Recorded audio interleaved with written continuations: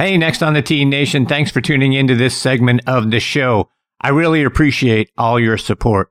If you're enjoying the show, please go online to podcastmagazine.com and vote for us in their Hot 50 list. You'll see a tab to vote right there on their homepage.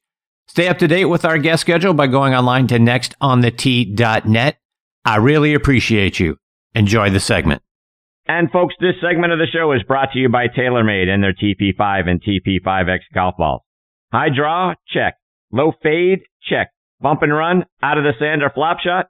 Check, check, and check. No matter what shot you need to pull off, there's one ball that's better than them all, and that's the all-new TP5 and TP5X from TaylorMade. With a newly redesigned dimple pattern that decreases drag and increases lift, it's the number one ball in golf no matter the shot. So whether you need to hit it high over the trees, under, or maybe even through them, hit TP5 or TP5X, the one ball designed to handle it all. Check them out online at TaylorMadeGolf.com for more information.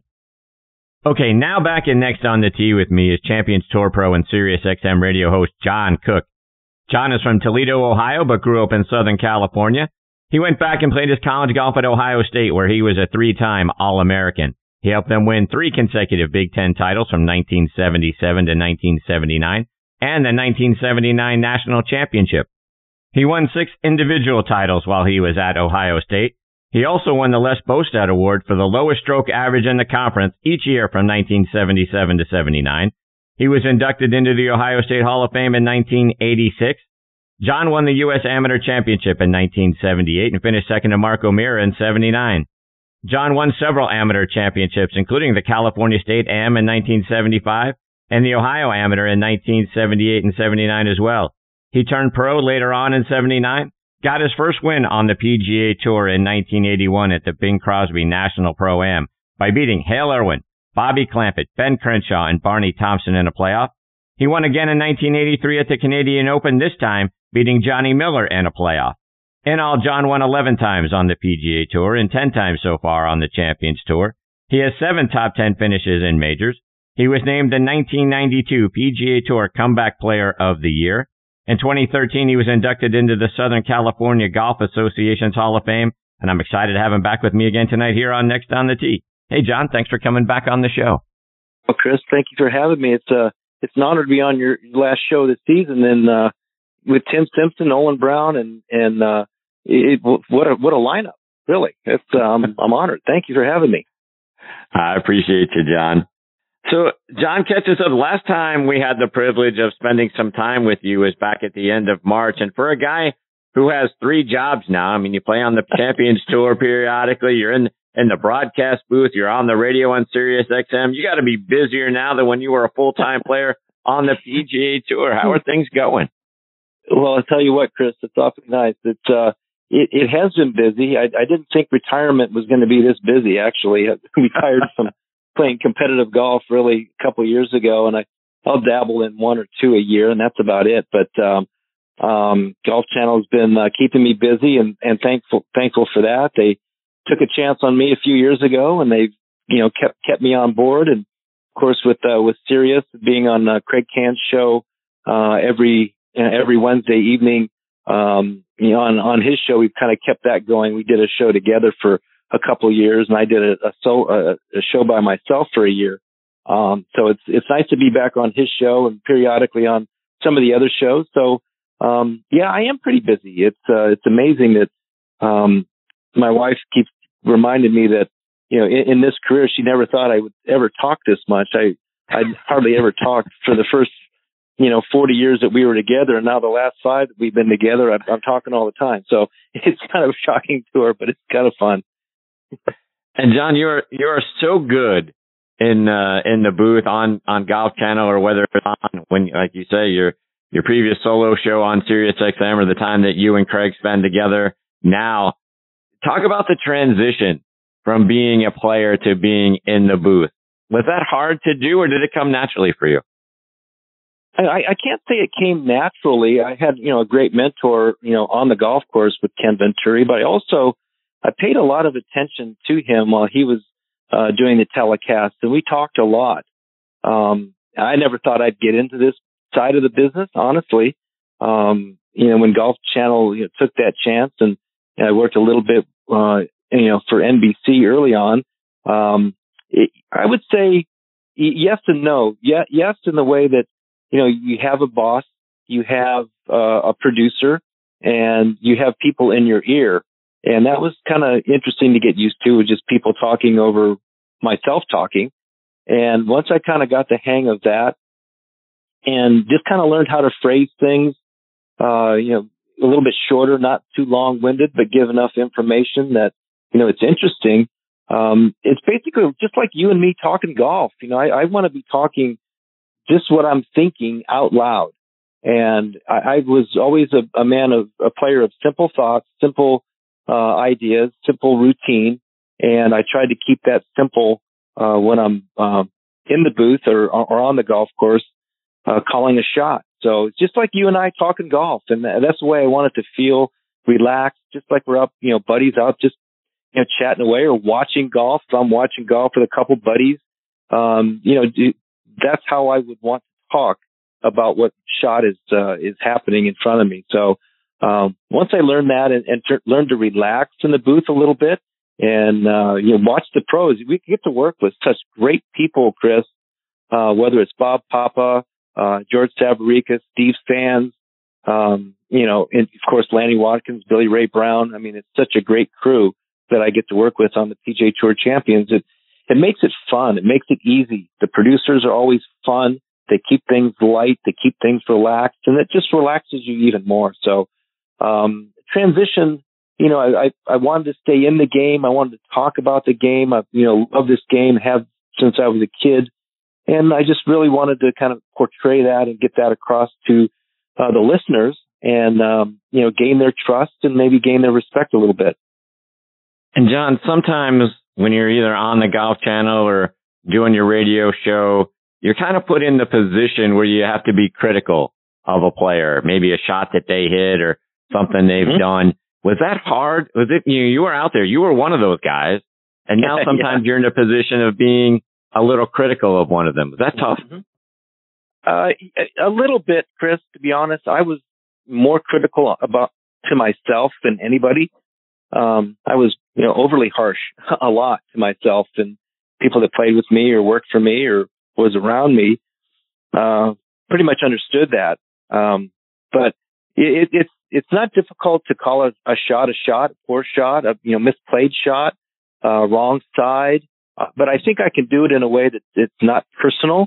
It's just observational, and get that point across that, that's not what he was looking for. He certainly didn't want it there. If you're in this position, you got to be looking 25 feet right of the hole, stuff like that.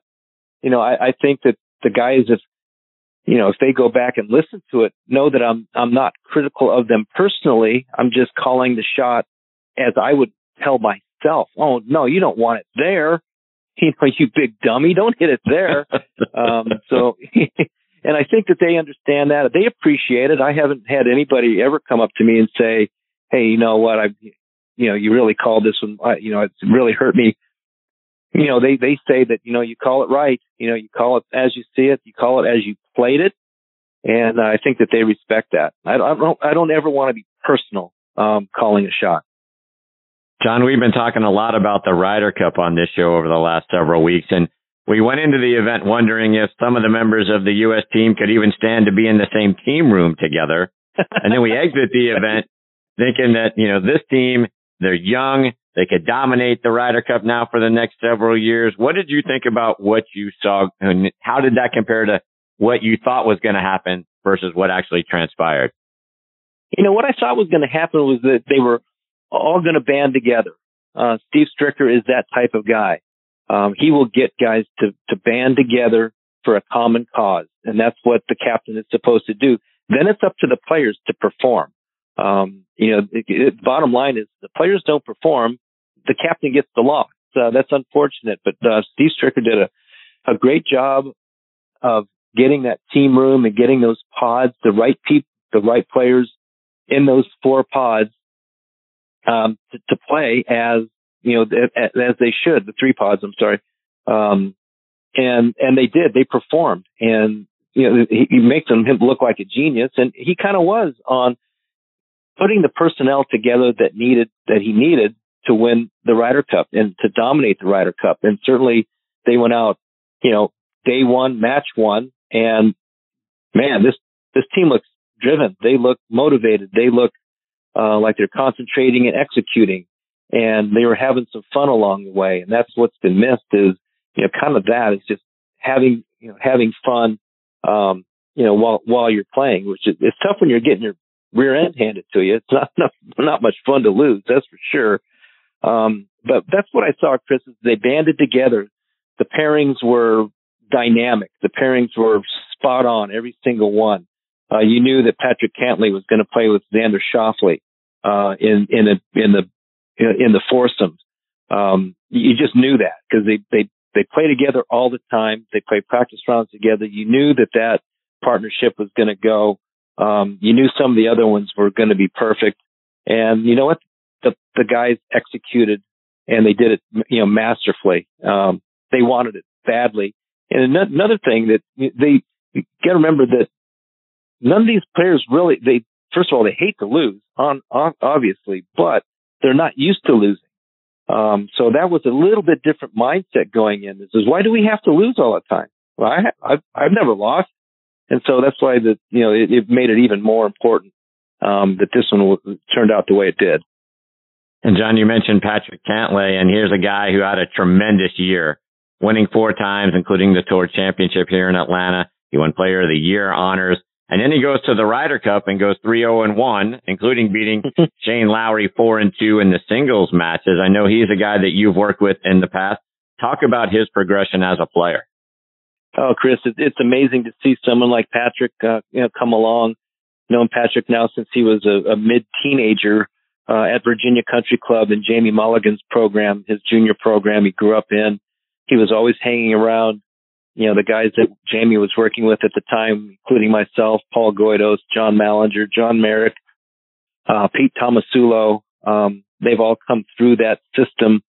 And to see Patrick around and, going from a skinny little kid into growing into a young man to growing into a grown man, has been just amazing. He was always there asking questions. He was always wanting to get better. He was, he wanted to join our groups. He had no problem, us hitting it, that far by him, because we knew at some point that wasn't going to last.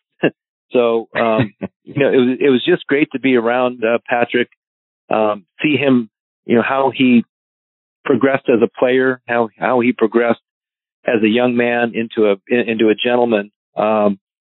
Pretty proud of Patrick, and, not just on the golf course and what he's done, and he deserves all the credit that he's been getting because he's an incredibly hard worker. He knows exactly where he wants to go in this game, and he's doing it the right way. It's not, one big flash in the pan. He has progressed to this point to earn all these accolades that he's been earning.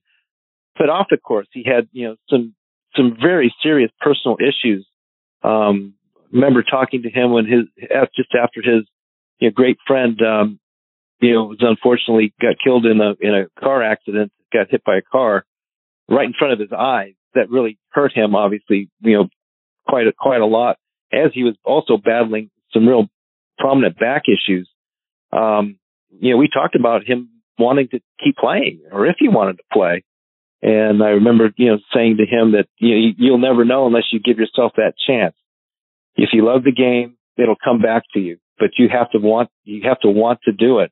If you don't want to do it, Patrick, you can go on and do anything. You'll be great at whatever you want to do. But, if you want to play, this is how we're going to have to go about it. And, he certainly has done that, and he's, given his best, to stick to his program, to stick to his system. And it's worked out great. Very happy for Patrick. And John, with all the hype and the excitement around team events like the Ryder Cup, the Solheim Cup, the President's Cup, the Walker Cup, things like that, I kept wondering, why don't we have a similar event on the Champions Tour? Fans like me would love to see you guys rekindle those old rivalries. And now we learn about the World Champions Cup, which is set for next November, so November of 2022. And boy, I couldn't be more excited to watch it. I'm curious to get your thoughts on it, and if that's something that you're excited about as well. Oh, absolutely, Chris. I think the the event is going to be a great event for all of golf. It's going to showcase to the world the 50s and overs. I think I'm a little bit past that, so unfortunately I won't get to participate. But to have the idea come to fruition with Ernie Els, Darren Clark, and Jim Furyk as the captains of the three teams. So we were going to have a rest of the world. We're going to have a Europe and a U.S. Team. I think is great because there's some great players from around the world that are 50 and over that have had great careers, and we just you get that second chance to prolong your career, and you have players like Ernie Els and Darren Clark and Jim Furyk committing to the PGA Tour champions and focusing on the PGA Tour champions. That says a lot about what that product is all about. And I think to showcase that late next year, I think is a wonderful thing. It's going to be a great event. And like I said, it's just going to, give, great exposure to, what you can do after the age of 50. You don't have to hang them up. These guys are still really good and playing some great golf. So it'll be very, very interesting. And I think it'll be fascinating to watch. And John, talk about match play and your experience doing that. From a strategic perspective, how is match play different than stroke play? Was your strategy, was it different from shot to shot based on what your opponent just did? Or did you go out with a mindset to say, hey, look, I'm going to shoot the best score I can on each hole, and however the chips fall, they fall? So how I approached match play, Chris, was maybe a little different, but it worked for me. I was successful in a lot of match play. So I would go out in each match early on and just try to beat the golf course, not give anything away, just don't give things away. I wanted to beat the golf course. And if I was beating the golf course, I was probably going to be close to either leading in my match or tied or very, very close. Then I would adjust. Then I would get down to what do I need to do to win this hole? It doesn't really matter, what I make on the hole. How am I going to win this hole? And that may not have come along until, early in the back nine on, then playing the player to finish the match out. So I figured if I was beating the golf course, I had a really, really good chance to be up in the match, and then I would adjust to close the match out. John, switching gears a little bit, one of our mutual good friends is former NFL safety Vency Glenn. Vency and I were talking a while back, and he told me a story about you making double eagle at the Green Monkey Golf Course down in Barbados. Talk about playing golf with Vency and that shot. Oh my, that takes us way back. We were there for Tiger Woods' a wedding weekend, and we were fortunate enough to be invited down there, and we had a great little golf outing on a course that wasn't even open yet, the Green Monkey down there in Barbados at Sandy Lane. It was a wonderful, wonderful golf course, and we had a blast. So I was playing with Vency. I was playing with Tiger's trainer at the time, Keith Clevin, and Mark Steinberg, who was our agent. And sure enough, we get around to one of the par fives. Now, I won't say what else was going on while we were playing in this event, but there was little stations here and there where you could sample some different things. And this was getting towards the end of the day, and I had sampled a few things. And sure enough, I had never made a double eagle in my life. And yeah, I got up there and hit a driver 4-iron right in the hole. And I looked at the guys, and they went, "Oh, so you got a new routine, huh? This is what it takes." And then the next hole was this like long par 3 that I almost made a 1. So I made I hold a 4-iron and almost hold a 3-iron back to back. And that's when Vency, we had a greater appreciation for what professional golfers could do. We go back. Vency was a great guy. We had a lot of great talks about what he did in his career, and how much I appreciated, the professional athletes and what he did. So he became a good friend. John, we mentioned your time at Ohio State, and I want to go back as a kid from Southern California, going out to Ohio State. As I recall from our previous conversations, Jack Nicklaus, Tom Weiskopf were a generation before you there, but very influential in your decision to go there. Talk about how they convinced you, a Southern California kid, to go to Ohio State. Yeah, it was interesting. Jack wrote me a wonderful letter, a note, and this is way back when, alumni could actually help in the recruiting process. It has come back that way, but, there for a while, that went away. You couldn't do that. But Jack wrote me a wonderful letter. It wasn't just it was explaining why, the good about, what program was about Coach Brown, because, Coach Jim Brown played just after Jack and with Tom. So they were quite friendly. So Jack's letter was, of course, kept that, got to keep that. But Tom would give me a ring maybe once a week or every couple of weeks. The phone would ring. We'd be sitting down to dinner, and the phone would ring, and sister or somebody was going to get up and answer it, and they'd go, "Hey, it's Tom's on the phone." And I didn't have any friends that were really named Tom, and once we figured out it was Tom Weiskopf, and he took the time to call me, and we chatted a few times. And that, not that sold me on the school, because when I went back for my visit, that sold me on the school, making the decision, a couple months later that I would attend Ohio State. But Tom was very influential, and we maintained that friendship and that acquaintance, for quite a long time, through college, through my first years on tour, through his last years on tour. We played a lot of practice rounds together. We talked a lot about course design and paying attention to the golf courses that you were playing, and understanding what the architect was trying to do, and understanding things about that, because it was fascinating to talk to Tom about golf course architecture, way back in those days. So it was, I learned a lot from Tom, and we hope he's doing well. He's going through some real personal stuff with his health, and we just wish the best for Tom, because he, Lanny Watkins and I talk about it all the time. Why isn't he in the Hall of Fame? I mean, it's kind of crazy. I know he's got one major, and he's runner up at the Masters 4 times, and maybe he needed one more major, but he's got 17 wins. He's such a great influence in the game, as far as ball, and going head to head with Jack and Lee and Raymond and, the greats of the game. We just kind of keep chiming in on Tom Weiskopf should be in the Hall of Fame. John, just a couple more before I let you go, and I want to get a playing lesson from you for those of us that are north of our 50th or even 60th birthdays. Yes, what advice do you have? What advice do you have to stay flexible and keep our golf swings fluid, and from getting too short and losing distance? How can we keep everything sort of moving in a nice direction and not lose too much yardage off the tee? Yeah, that's exactly it, Chris. Is you have to maintain your mobility and flexibility. And as I was turning 50, I was kind of losing that. So I started working with a great therapist doctor named Tim Brown out in Newport Beach, just a guru of a lot of that, keeping mobile and flexible. He worked on some of the greatest athletes that you would ever know. I mean, his list is a who's who, I promise you. And he got me in touch with a trainer named Justin Franson.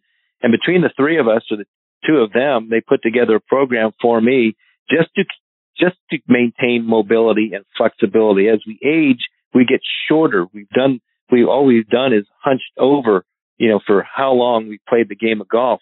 So we just kept working backwards. We kept opening my shoulders, opening my hips, working on fast twitch muscles, do a lot of footwork, a lot of hand-eye coordination type stuff.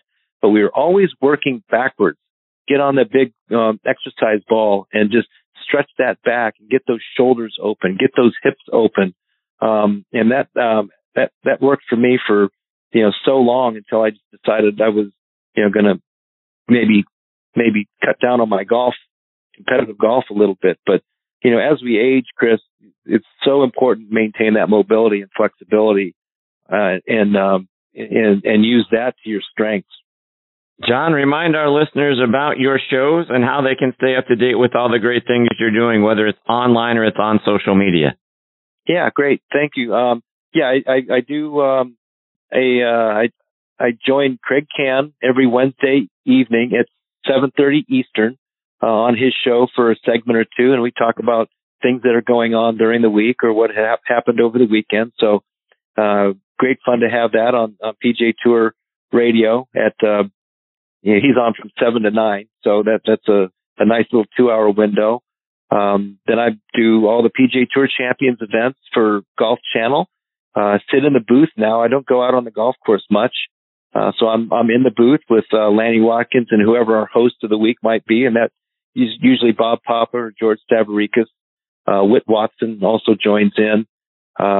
Steve Sands as well. So we got a great host, and of course Billy Ray Brown is on the course. So whenever there's a PGA Tour Champions event, I'm sitting in the booth. And then I played a couple weeks ago at the Pure Insurance Championship at Pebble Beach for my one and done. I unretired and went back into re-retirement for a week. So made the cut. So hey, that was kind of fun. But those are the things basically that I'm doing, keeping me busy, keeping me talking about our great game of golf, and hopefully you can hear the passion in the way that I announce and the things that I talk about, because I'm so lucky to have had this game and had the support system around me to play this game for as long as I did and be supportive of that.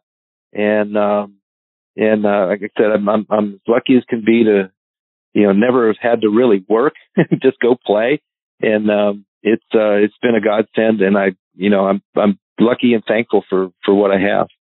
Well, we can definitely hear the passion in what you're doing. You're outstanding.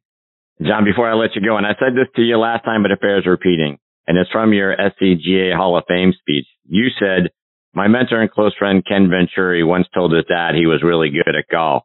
And his dad replied, when you're good at something, tell people. But when you're really good at something, they'll tell you. Well, let me tell you, right. You are a really good player. You are a really good broadcaster, and you're a wonderful guest in person. And I can't thank you enough for coming back and being part of the show tonight.